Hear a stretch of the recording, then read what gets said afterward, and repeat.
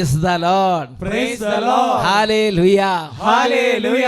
അഭിഷേകാഗ്നിയുടെ എല്ലാ പ്രേക്ഷകർക്കും യേശുക്രിസ്തുവിൻ്റെ ധന്യനാമത്തിൽ കൃപയും സമാധാനവും.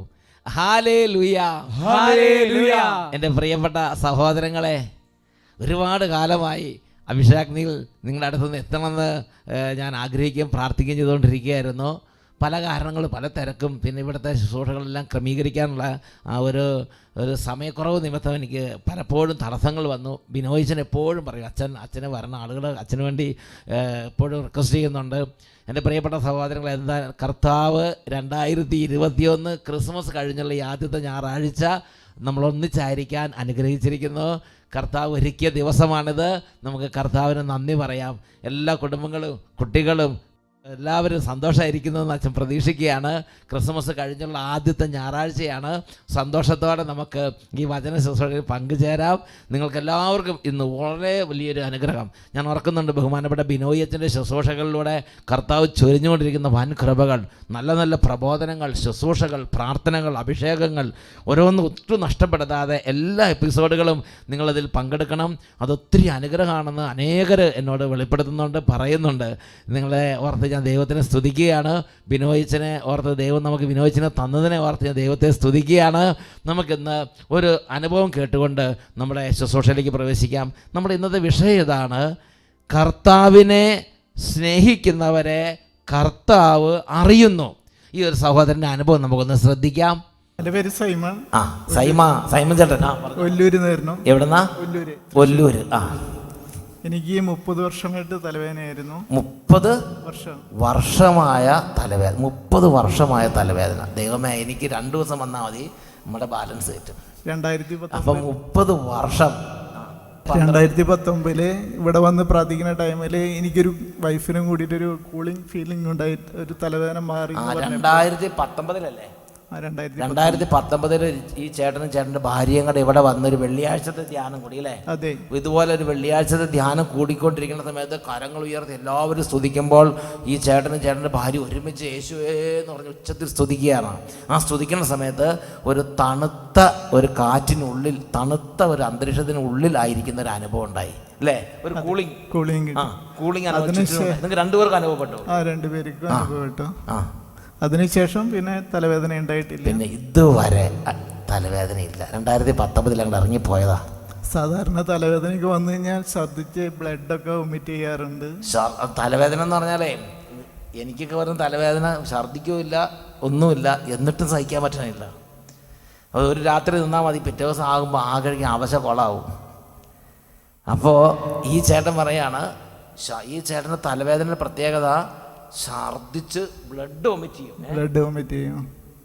അതിങ്ങനെ ഒരു കാലത്ത് ഉച്ചയ്ക്ക് 6 മണിക്ക് തുടങ്ങി കഴിഞ്ഞാൽ കണ്ടിന്യൂ ഒരു 3-4 ദിവസം വന്നു കഴിഞ്ഞ് ലാസ്റ്റ് ടൈമിൽ ബ്ലഡ് അതായത് ഒരു തലവേദന വന്നാൽ രാത്രിക്ക് വന്ന് നേരം വിളക്ക് മാറണമല്ല.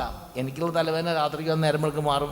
പകൽ വന്നാൽ വൈകുന്നേരം ആകുമ്പോഴത്തേന് എങ്ങനെയെങ്കിലൊക്കെ മാറും. അത് വെള്ളം നനച്ച് വെച്ച് എങ്ങനെയെങ്കിലൊക്കെ അത് മാറും. പക്ഷേ ഈ ചേട്ടന് തലവേദന വന്നാൽ അന്ന് ഒരു വൈകുന്നേരം, അന്ന് രാത്രി, പിറ്റേ ദിവസം 3-4 ദിവസം കഴിഞ്ഞ് അവസാനം ആകുമ്പോഴത്തേക്ക് ഛർദ്ദിച്ച് രക്തം ഛർദ്ദിച്ച് അല്ലേ? അവസാനം പിന്നെ രക്തം ഛർദ്ദിച്ച് വീണ് കിടക്കും. അത് കഴിയുമ്പോഴത്തേനും ശാന്താവും.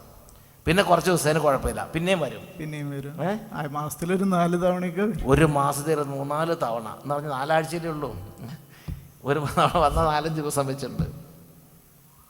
അപ്പോൾ ഇത് എത്ര വർഷമായിട്ടുള്ളതാ? എനിക്കൊരു 22 വയസ്സിൽ തുടങ്ങിയിട്ടുണ്ടാവും. 22 വയസ്സൊക്കെ ആകുമ്പോൾ, ഒരു 10-20 വയസ്സ്, 22 വയസ്സൊക്കെ ആകുമ്പോൾ തുടങ്ങിയതാണ്. ഇപ്പോൾ 53 വയസ്സ്. 53 വയസ്സ് കഴിഞ്ഞു. 30 വർഷത്തിലധികമായി. ഇപ്പം 53 വയസ്സായി. അതായത് തീരെ തിരിച്ചറിവില്ലാത്തൊരു കുഞ്ഞുപിള്ള പറയുന്ന കാര്യമല്ല ഇത്. 22 വയസ്സ് തൊട്ട് 53 വയസ്സ് വരെ നല്ല തിരിച്ചറിവും പോകുന്നുള്ള കാലമാണ് കേട്ടോ. ആ സമയത്ത് അനുഭവിച്ച നരകവേദനയുടെ ഓർമ്മയാണോ അല്ലേ? നരകവേദന ഇല്ലേ ഇത്? ശരി അല്ലേ? ഇത് ഭയങ്കര ബുദ്ധിമുട്ടായിരുന്നു. ജോലിയും ചെയ്യാൻ പറ്റില്ല. ഫുൾ ടൈം കടുപ്പ്, തല കെട്ടി ഫുൾ ടൈം കിടക്കണം. എന്നാലും മാറണില്ല. വെളിച്ചൊന്നും കാണാൻ പാടില്ല. എനിക്കറിയാം, എനിക്കിടയ്ക്ക് വരാറുണ്ട്. പക്ഷേ എനിക്ക് വന്നാൽ ഇത് തലയിൽ കെട്ടി എന്ന് പറഞ്ഞാൽ നല്ല തോർത്തൊക്കെ നനച്ചിട്ടാൽ നേരം വെളുക്കുമ്പോഴേക്കും മാറും. ഇത്രേ ഉള്ളൂ. ഒരു രാത്രിയൊന്നും സഹിക്കാൻ പറ്റില്ല. നമ്മൾ അപ്പോഴത്തേനും വയ്യാന്ന് പറയും. ഛർദ്ദിക്കുമില്ല, കണ്ണു തുറിക്കുമല്ലോ, ഒന്നുമില്ല. പക്ഷേ തലവേദന വന്നാൽ തന്നെ നമുക്ക് സഹിക്കാൻ പറ്റും. അപ്പോൾ ഈ ചേട്ടൻ എത്ര മാത്രം സഹിച്ചിട്ടുണ്ടാവും. വെളിച്ചടിച്ച അപ്പം പ്രശ്നമാണ്. ഭയങ്കര ബുദ്ധിമുട്ട്. സ്വരം കേൾക്കാൻ പാടില്ല, വെളിച്ചടിക്കാൻ പാടില്ല, ചില സമയത്ത് ഭക്ഷണം പോലും കഴിക്കാൻ പറ്റില്ല. അല്ലേ? ഭക്ഷണം കഴിക്കൽ കുറവാണ് ആ ടൈമിൽ ഭക്ഷണം ഇല്ല, ഭക്ഷണം വേണ്ട, വിശപ്പ് തോന്നണില്ല. അങ്ങനെ 30 വർഷം സഹിച്ചതാണ്. 30 വർഷം. അപ്പോൾ അദ്ദേഹത്തിൻ്റെ ജീവിത പങ്കാളിക്കും തോന്നി അട്ടപ്പാടി സെഹിയോനിൽ ഇവിടെ വന്ന് സാക്ഷ്യം പറയാന്ന് പറഞ്ഞ് വീട്ടിൽ നിന്ന് ഇങ്ങോട്ട് പോന്നു. വീട്ടിൽ നിന്ന് 2 പേരും കൂടെ പറയുകയാണ്, നമുക്ക് അട്ടപ്പാടി സെഹിയോനിൽ പോയെന്ന് പ്രാർത്ഥിക്കാം, എന്നിട്ട് എൻ്റെ കർത്താവ് എന്നെ സുഖപ്പെടുത്തും, അപ്പോൾ ഞാൻ സാക്ഷ്യപ്പെടുത്തും എന്ന് വീട്ടിൽ നിന്ന് തന്നെ പറഞ്ഞ് നേർച്ച നേർന്ന് അവർ ഇവിടെ വന്ന് വെള്ളിയാഴ്ചത്തെ ശുശ്രൂഷ കൂടി.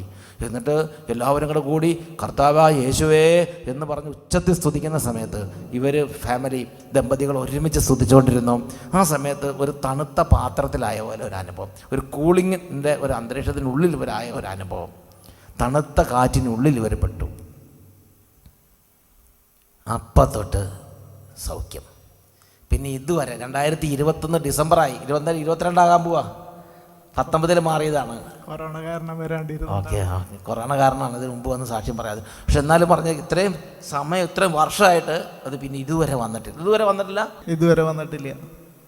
ഫുള്ളായിട്ട് കർത്താവ് അങ്ങോട്ട് സുഖപ്പെടുത്തി. ഈശോയ്ക്ക് നന്ദി പറഞ്ഞ് കരങ്ങൾ ഉയർത്തി കൈയടിച്ച് കർത്താവിനെ ആരാധിക്കാം.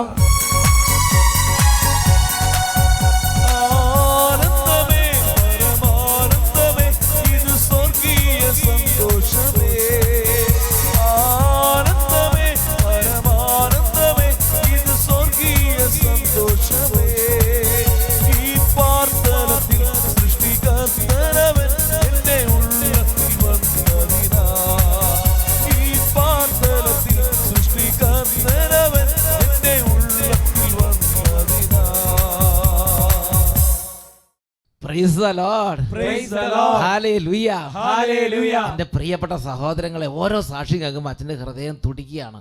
കാരണം ഈശോ നമ്മളെ അറിയുന്നു. ആ സഹോദരൻ പറഞ്ഞ അനുഭവം നിങ്ങൾ ശ്രദ്ധിച്ചു. 30 വർഷത്തോളം സഹിച്ച് വീട്ടിൽ ഇരുന്നപ്പോൾ അവർ 2 പേരും കൂടെ പറയുകയാണ്, നമുക്ക് 2 പേർക്കും കൂടി അട്ടപ്പാടി പോയി കർത്താവിനെ വിളിച്ചപേക്ഷിക്കാം. നമ്മൾ എത്രയോ ചികിത്സ ചെയ്തതാണ്, നമ്മൾ എന്തെല്ലാം ചെയ്തതാണ്, എന്തെല്ലാം കുറുകുബുദ്ധികൾ നോക്കിയതാണ്, എത്രമാത്രം വൈദ്യങ്ങൾ ചെയ്തതാണ്. നമുക്ക് കർത്താവിനെ വിളിച്ചപേക്ഷിക്കാം. അവർ കർത്താവിലുള്ള നിഷ്കളങ്കമായ വിശ്വാസത്തോടെ 2 പേരും കൂടെ സാക്ഷ്യം പറയാമെന്ന് വീട്ടിൽ നിന്നേ കർത്താവിനോട് പറഞ്ഞിട്ട് അവർ വന്ന് നിൽക്കുമ്പം അവർ 2 പേരും കൂടെ ഒരു നല്ലൊരു തണുത്ത ഒരു കാറ്റിൻ്റെ ഉള്ളിലായിരിക്കുന്ന ഒരു അനുഭവം. അന്ന് തൊട്ട് അത് മാറി. കർത്താവ് അവരെ കണ്ട്, കർത്താവ് ഇടപെട്ടു. ജോബിൻ്റെ പുസ്തകത്തിൽ 23-ാം അധ്യായം 10-ാമത്തെ വാക്യം, അവിടെ ഇങ്ങനെയാണ് ജോബ് പറയുന്നത്: എൻ്റെ വഴി അവിടുന്ന് അറിയുന്നു, എന്നെ അവിടുന്ന് അറിയുന്നു, എൻ്റെ വേദന അവിടുന്ന് അറിയുന്നു, എൻ്റെ നടപ്പ് അവിടുന്ന് അറിയുന്നു, എൻ്റെ വഴി, എൻ്റെ അവസ്ഥ, എൻ്റെ ഓരോ നിമിഷവും എൻ്റെ കർത്താവ് അറിയുന്നു. എൻ്റെ വഴി അവിടുന്ന് അറിയുന്നു. അവിടുന്ന് എന്നെ പരീക്ഷിച്ച് കഴിയുമ്പോൾ ഞാൻ സ്വർണം പോലെ പ്രകാശിക്കും എന്ന് പറഞ്ഞാൽ, ജീവിതത്തിൽ ഒരുപക്ഷെ ഈ സഹോദരന് 30 വർഷം ആ ജീവിതം കൊടുത്തു. അദ്ദേഹം പലതും പോകാനൊക്കെ അങ്ങനെ നിന്നു. പക്ഷേ സ്നേഹിക്കുന്ന കർത്താവിനെ സ്നേഹിക്കുന്ന ആത്മാവ്, കർത്താവിനെ സ്നേഹിക്കുന്ന ഹൃദയം ഒരിക്കൽ പോലും കർത്താവിനെ സംശയിച്ചില്ല, ഒരിക്കൽ പോലും കർത്താവിനെ ചോദ്യം ചെയ്തില്ല. ഇതെന്തിന് കർത്താവ് ഇത് കാണുന്നില്ലേ, കർത്താവിനോട് കയർക്കാൻ നിന്നില്ല. ഈ 30 വർഷവും തങ്ങൾക്ക് അറിയാവുന്ന വിധത്തിൽ അവർ ചികിത്സകളോ പല പരിശ്രമങ്ങളൊക്കെ നടത്തി നോക്കി. എല്ലാം പരാജയപ്പെട്ടു, രക്ഷപ്പെടുന്നില്ല. അവർ കർത്താവിനെ വിളിച്ചപേക്ഷിക്കുകയാണ്. തങ്ങളുടെ ദുരിതത്തിൽ അവർ കർത്താവിനെ വിളിച്ചപേക്ഷിച്ചു. കർത്താവ് അവരെ വചനമയച്ച് സുഖപ്പെടുത്തി. 107-ാം സങ്കീർത്തനത്തിലെ 20-ാമത്തെ തിരുലകത്ത് നിങ്ങൾ ഓർക്കുന്നുണ്ടല്ലോ. സങ്കീർത്തനം 107:20. വിനാശത്തിൽ കർത്താവ് തൻ്റെ വചനമയച്ച് അവരെ വിടുവിച്ചു, അവരെ സൗഖ്യമാക്കി. ഇങ്ങനത്തെ ഒരു കർത്താവുണ്ട്. എല്ലാ മക്കളൊന്ന് എഴുന്നേറ്റ് വന്നേ, നമുക്കൊന്ന് പ്രാർത്ഥിക്കാം. ഈശോ ഈ ദിവസം വലിയ കൃപ, കർത്താവിനെ സ്നേഹിക്കാനുള്ള കൃപ കർത്താവിനെ കാത്തിരിക്കാനുള്ളൊരു കൃപ, കർത്താവിന് വേണ്ടി ഹൃദയം തുറക്കാനുള്ളൊരു കൃപ അവിടെ നിന്ന് ഇന്ന് എല്ലാ മക്കൾക്കും തരും. അതോടൊപ്പം തന്നെ രോഗികൾ അനേകർ ഇന്ന് സൗഖ്യം പ്രാപിക്കാൻ കർത്താവ് ഇടപെടുന്നുണ്ട്. രോഗികൾ വലിയ ഹൃദയത്തുറവിയോടെ കർത്താവിനെ വിളിച്ചപേക്ഷിക്കണം. കുടുംബത്തിന് ആരെങ്കിലും ഉണ്ടെങ്കിൽ എല്ലാവരും വിളിച്ചു കൂട്ടുക, ഒരുമിച്ചിരുന്ന് വചനം കേൾക്കാം, ഒരുമിച്ചിരുന്ന് പ്രാർത്ഥിക്കാം. കരങ്ങളെ ഉയർത്തുന്നു, ഉറക്കെ സ്തുതിക്കുകയാണ്. പരിശുദ്ധാത്മാവേ, പരിശുദ്ധാത്മാവേ, പരിശുദ്ധാത്മാവേ, അവിടുന്ന് വേഗം വരണമേ, എഴുന്നള്ളി വരണമേ, കുടുംബങ്ങളെ ഒരുമിച്ച് കൂട്ടണമേ, മക്കളെ അനുഗ്രഹിക്കണമേ, ദമ്പതികളെ അനുഗ്രഹിക്കണമേ, രോഗികളെ അനുഗ്രഹിക്കണമേ, തളർന്നവരെ അനുഗ്രഹിക്കണമേ, തളർന്നവരുടെ അവകാശത്തെ പൂർവ്വസ്ഥിതിയിലാക്കണമേ, അവിടുന്ന് ധാരാളം മഴ പെയ്യിക്കണമേ. രണ്ട് കരങ്ങൾ ഉയർത്തുന്നു, ഉച്ചത്തിൽ സ്തുതിക്കുന്നു. ആരാധന, ആരാധന, ആരാധന. പരിശുദ്ധാത്മാവേ, പരിശുദ്ധാത്മാവേ, പരിശുദ്ധാത്മാവേ, Holy Spirit.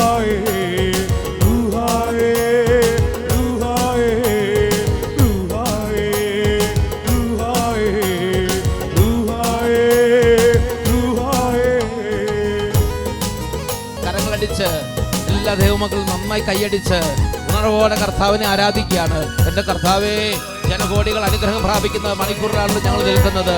അനേക ലക്ഷക്കണക്കിന് കുടുംബങ്ങൾ അനുഗ്രഹം പ്രാപിക്കുന്ന മണിക്കൂറാണല്ലോ. ഞങ്ങളെ അനുഗ്രഹിക്കണമേ, ഞങ്ങളെ ഓർക്കണമേ, ഞങ്ങളുടെ മേൽ ആത്മാവിനെ വർഷിക്കണമേ. കൈയടിച്ച് കൈയടിച്ച് ആരാധിക്കുന്നു.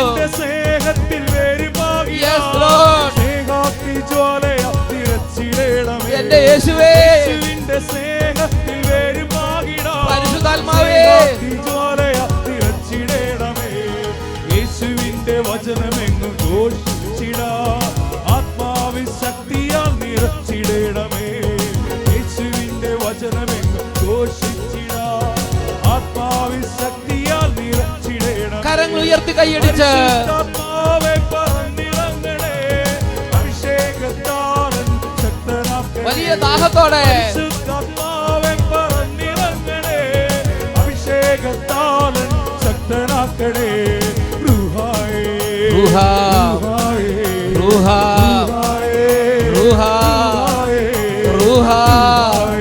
പരിശുദ്ധാത്മാവേ, പരിശുദ്ധ ശക്തിയെ കരങ്ങൾ ഉയർത്തി സ്തുതിക്കുന്നു.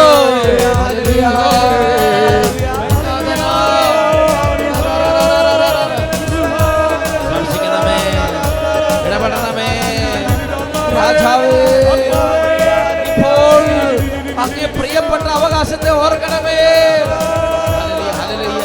തളർന്ന മക്കളെ സമർപ്പിക്കുന്ന പിതാവേ, വേദനിക്കുന്ന മക്കളെ സമർപ്പിക്കുന്ന അപ്പാ, രോഗികളെ സമർപ്പിക്കുന്ന പിതാവേ, കുഞ്ഞു മക്കളെ സമർപ്പിക്കുന്ന പിതാവേ. ആരാധന, ആരാധന. ആത്മാവിനെ വർഷിക്കണമേ, സമാധാനത്തിന്റെ ആത്മാവിനെ വർഷിക്കണമേ, സൗഖ്യങ്ങൾ വിതരണമേ, അവിടുന്ന് വാരി വിതരണമേ, അവിടുന്ന് കരം തുറക്കണമേ, അവിടുന്ന് കടാക്ഷിക്കണമേ. യേശുവേ, അങ്ങയുടെ നാമത്തിന് ശക്തി വെളിപ്പെടട്ടെ. Hallelujah, hallelujah. അന്ധകാര പീഡകൾ മാറട്ടെ, കടന്ന കുടുംബ തകർച്ചകൾ നീങ്ങട്ടെ, എല്ലാ കുടുംബങ്ങളുടെ മേൽ വലിയ അഭിഷേകം നിറയട്ടെ കർത്താവേ. Glory, glory. ആരാധന, ആരാധന, ആരാധന, ആരാധന, ആരാധന, ആരാധന. ഹല്ലേലൂയ, ആരാധന. ഹല്ലേലൂയ, ഹല്ലേലൂയ. പരിശുദ്ധാത്മാവേ, ഇഷ്ടത്തോടെ വരണം പരിശുദ്ധാത്മാവേ. യേശുവേ, അങ്ങയെ ഞങ്ങൾ സ്നേഹിക്കുന്നു. അങ്ങയുടെ സാന്നിധ്യം ഞങ്ങൾക്ക് വെളിപ്പെടുത്തി തരണമേ ഈശോയെ. പിതാവേ, അങ്ങയുടെ അവകാശത്തെ ഓർക്കണമേ.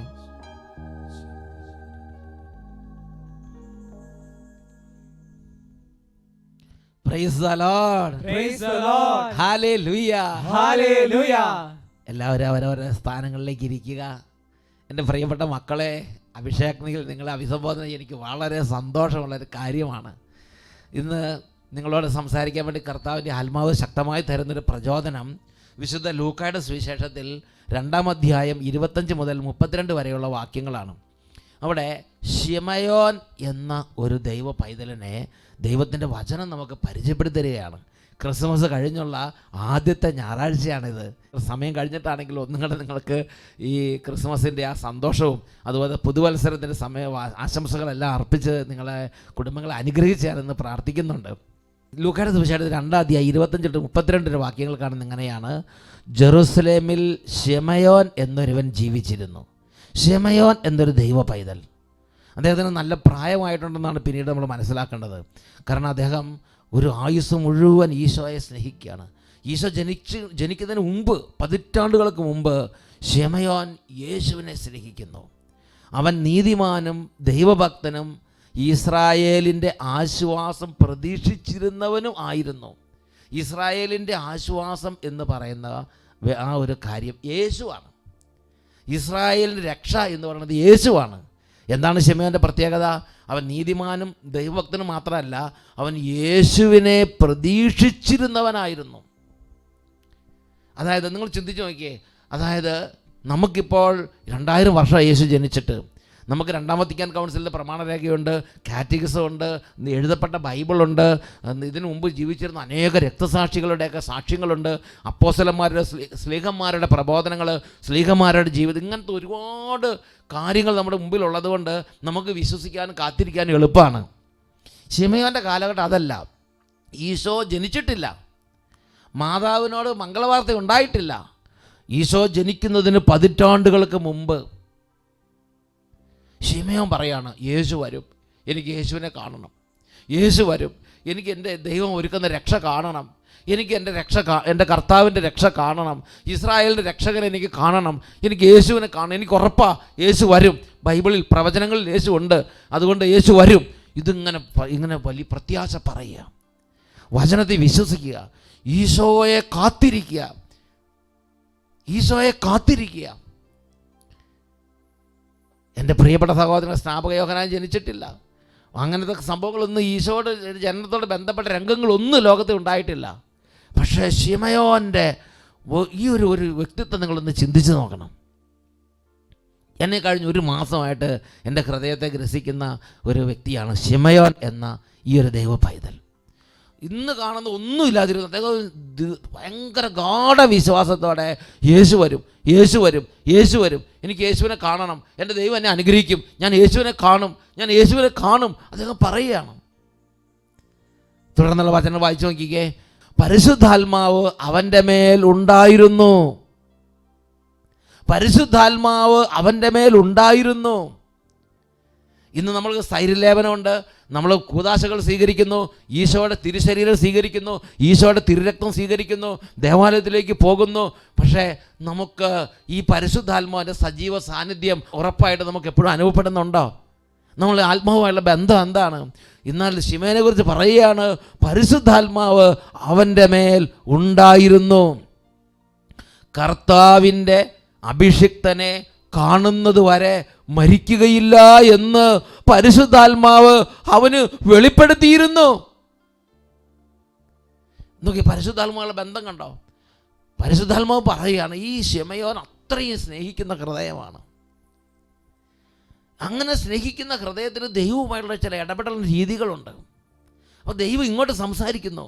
പരിശുദ്ധാത്മാവ് പറയുകയാണ്, നീ മരിക്കുന്നതിന് മുമ്പ് യേശുവിനെ കാണും. യേശുവിനെ കാണാതെ നീ മരിക്കില്ല. യേശുവിനെ കണ്ടിട്ട് മാത്രമേ നീ മരിക്കൂ. അത്രയും സ്നേഹിക്കുന്നൊരു ഹൃദയമാണ്. ആ സ്നേഹത്തെ സ്വർഗം അംഗീകരിച്ചു. നീ യേശുവിനെ കണ്ടേ മരിക്കൂ എന്ന് പരിശുദ്ധാത്മാവ് വെളിപ്പെടുത്തി. വായിച്ചു നോക്കിയേ, കർത്താവിൻ്റെ അഭിഷിക്തനെ കാണുന്നത് വരെ മരിക്കുകയില്ല എന്ന് പരിശുദ്ധാത്മാവൻ വെളിപ്പെടുത്തിയിരുന്നു. പരിശുദ്ധാത്മാവിൻ്റെ പ്രേരണയാൽ അവൻ ദേവാലയത്തിലേക്ക് വന്നു.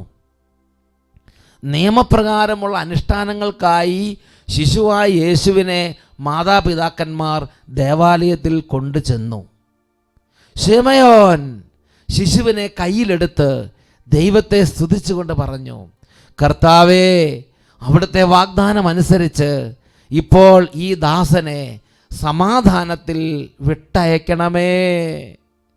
ആ ഒരു വാക്ക്, ആ ഒരു ഹൃദയ നിർവൃതി, അത് അങ്ങനെ കാത്തിരിക്കുന്നവർക്കാണ് ആ നിർവൃതിയുടെ ആഴങ്ങൾ.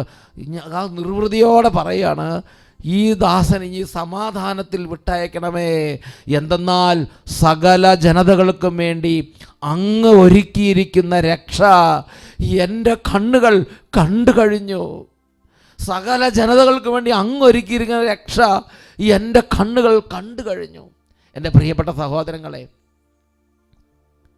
ആ ശിമയോൻ്റെ നിർവൃതി, ആ സന്തോഷം, ആ നിറവ്, ആ ഹൃദയം സ്വർഗം കണ്ടു. അതുകൊണ്ട് മരിക്കുന്നതിന് മുമ്പ് നീ യേശുവിനെ കാണും, കർത്താവ് പറഞ്ഞു. ലോകത്തിൽ ഏത് മൂലയിൽ നിന്നാണ് ഈശോയെ സ്നേഹിച്ചാൽ ഈശോ ഹൃദയത്തെ അറിയുന്നുണ്ട്. കർത്താവിനെ സ്നേഹിക്കുന്നവരെ കർത്താവ് അറിയുന്നു. ശിമയോൻ ആ പ്രഭാതത്തിൽ പരിശുദ്ധ ഈശോയെ ദേവാലയത്തിൽ സമർപ്പിക്കാൻ വേണ്ടി യോസേപ്പ് പിതാവും മാതാവും ദേവാലയത്തിൽ കൊണ്ടുവരുമ്പോൾ പരിശുദ്ധാത്മാവ് ശിമയോനെ ഉണർത്തി.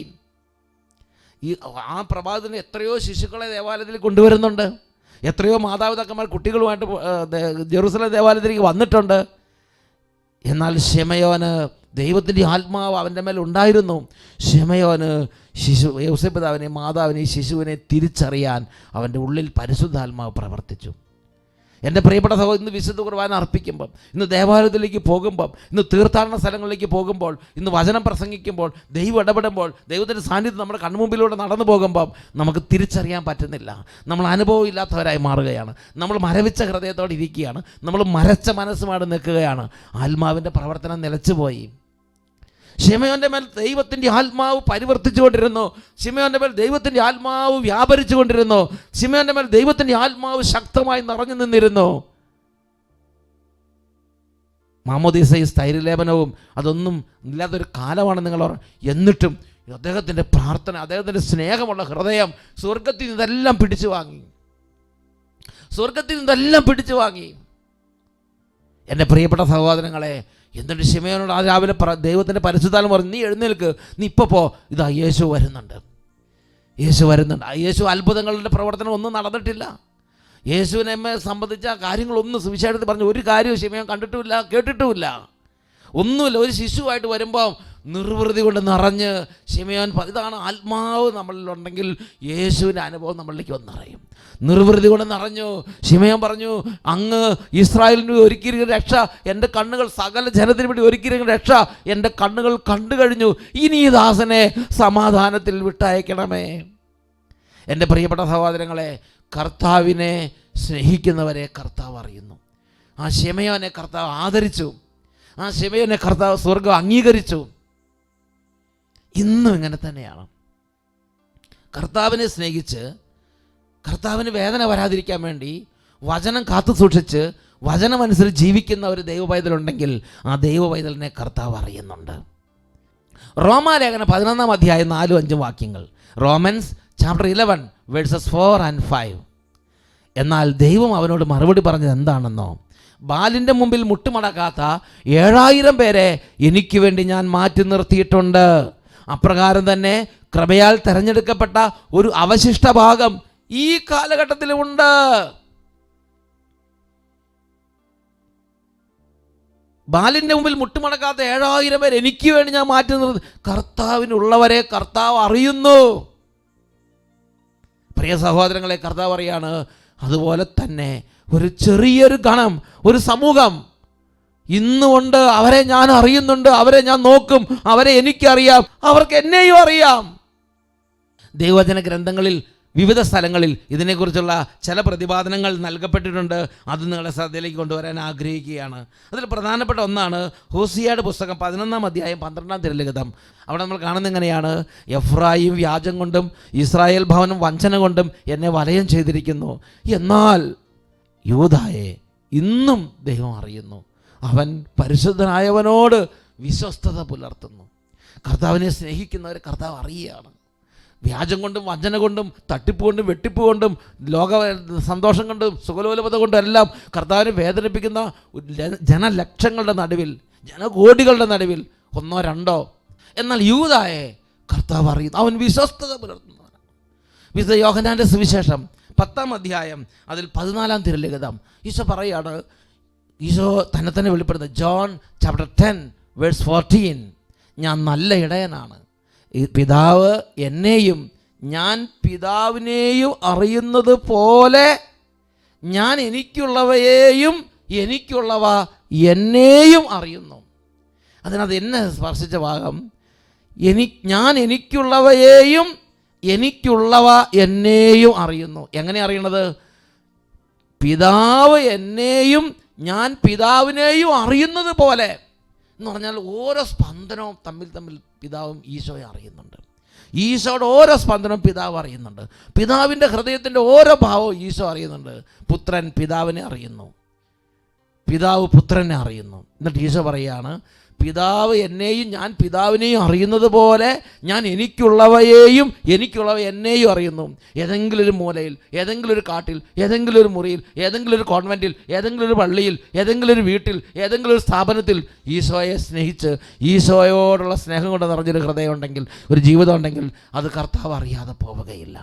അതുപോലെ നിങ്ങൾ ഏതെങ്കിലും ഒരു ഭവനത്തിൽ ഇരുന്ന് പ്രാർത്ഥിക്കുന്നുണ്ടെങ്കിൽ അതും കർത്താവ് അറിയാതെ പോകും. ഈ അടുത്ത കാലത്ത് ഒരു കുടുംബം ബാംഗ്ലൂരിൽ നിന്ന് വന്ന് ഒരു അനുഭവം പറഞ്ഞത് എൻ്റെ ശ്രദ്ധ. അദ്ദേഹം പ്രാർത്ഥിക്കുന്ന ഒരു കുടുംബമാണ്. ആ വ്യക്തി പറഞ്ഞു, ആ വ്യക്തി കഠിനമായൊരു വേദനയുണ്ടായി.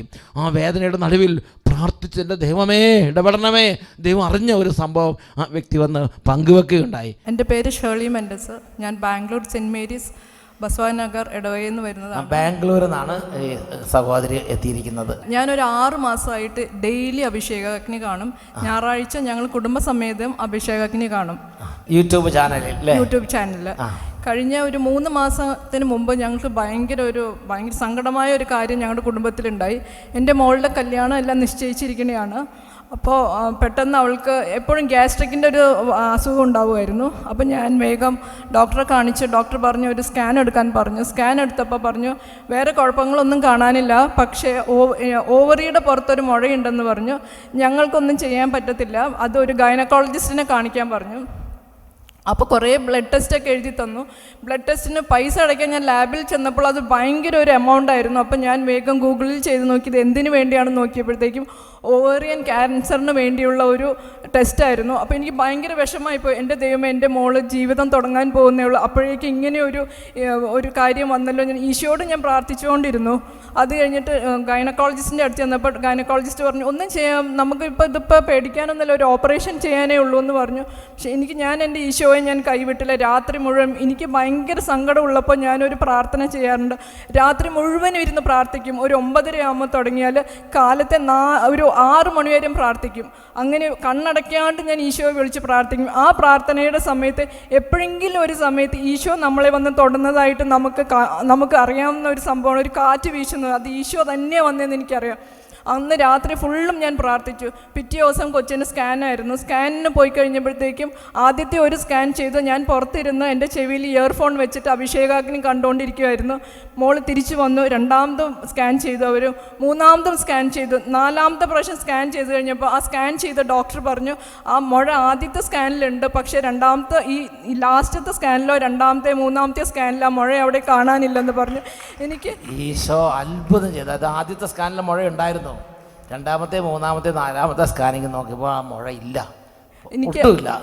എനിക്ക് ഈശോ അപ്പച്ചനോട് എത്ര നന്ദി പറഞ്ഞാലും എനിക്ക് മതിയാവില്ല. ഇപ്പൊ ഒരു കുഴപ്പമില്ല. പ്രിയപ്പെട്ട സഹോദരങ്ങളെ, ആ വേദനയുടെ നടുവിൽ ഈശോയെ സ്നേഹിക്കുന്ന ഹൃദയം രാത്രി മുഴുവൻ പ്രാർത്ഥിച്ച് ഈശോയുടെ സാന്നിധ്യത്തിന് വേണ്ടി, ഈശോയുടെ ഇടപെടലിന് വേണ്ടിയും ദാഹത്തോടെ കാത്തിരിക്കുന്ന ഹൃദയത്തെ ഈശോ അറിഞ്ഞു.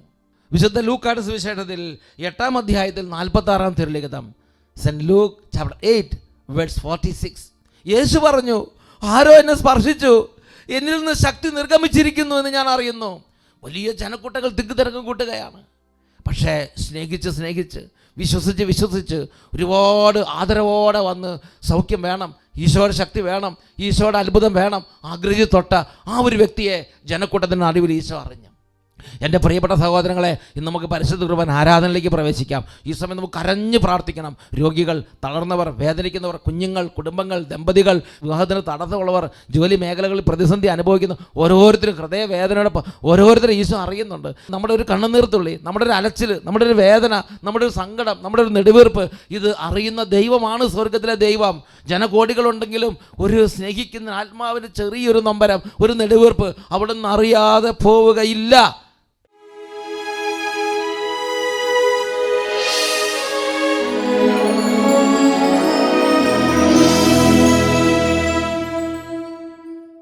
പ്രിയപ്പെട്ട ദൈവമക്കളെ, മുട്ടിന്മേൽ നിന്ന് ഹൃദയം നുറുങ്ങുന്ന സ്നേഹത്തോടെ, നല്ല ഹൃദയത്തുറവിയോടെ ഒരു കൊച്ചു കുഞ്ഞിനെ പോലെ കണ്ണുനീരൊഴുകി പ്രാർത്ഥിക്കുന്ന ഒരുപാട് കുടുംബങ്ങൾ ഇപ്പോൾ കർത്താവ് അറിയുന്നുണ്ട്. ഒരുപാട് പേര് കണ്ണുനീരോടെ പ്രാർത്ഥിച്ചുകൊണ്ടിരിക്കുന്നത് കർത്താവ് കാണുന്നുണ്ട്. ഈ സമയം വലിയ കൃപ കുടുംബങ്ങളുടെ മേലും ഓരോ ആത്മാവിൻ്റെ മേലും ദൈവം വർഷിക്കുകയാണ്. രണ്ട് കരങ്ങൾ നന്നായിട്ട് ഉയർത്തിപ്പിടിക്കാം. എൻ്റെ ഈശോയെ, എനിക്ക് അങ്ങയെ സ്നേഹിക്കണം. എൻ്റെ ഈശോയെ, എനിക്ക് അങ്ങയെ സ്നേഹിക്കണം. എൻ്റെ ഈശോയെ അകന്നു പോകാൻ അനുവദിക്കരുത്. ഞാൻ അകന്നു പോകാൻ അനുവദിക്കരുത്. എന്നെ അങ്ങയോട് അടുപ്പിക്കണം. എനിക്ക് വിശ്വാസം തരണം. എനിക്ക് സ്നേഹിക്കുന്നൊരു ഹൃദയം വേണം. എനിക്ക് അങ്ങയെ ആശ്രയിക്കണം. എനിക്ക് അങ്ങയിൽ നിന്ന് അകന്നു പോകണ്ട. അങ്ങ് എനിക്ക് എല്ലാറ്റിലും മതിയായവനാണ്. രണ്ട് കാര്യങ്ങൾ നന്നായിട്ട് ഉയർത്തി സ്തുതിക്കുന്നു. ഹല്ലേലൂയ, ഹല്ലേലൂയ, ഹല്ലേലൂയ. എൻ്റെ യേശുവേ, എൻ്റെ ദൈവമേ, എൻ്റെ യേശുവേ. രണ്ട് കാര്യങ്ങൾ ഉയർത്തി ഉച്ചത്തിൽ വിളിക്കുന്നു. യേശുവേ, എൻ്റെ യേശുവേ. ദൈവമേ, നീ എന്നും മതിയായവൻ. എൻ്റെ യേശുവേ, യേശുവേ, എൻ ദൈവമേ, നീ എന്നും മതിയായവൻ. നീ എന്നും മതിയായവൻ.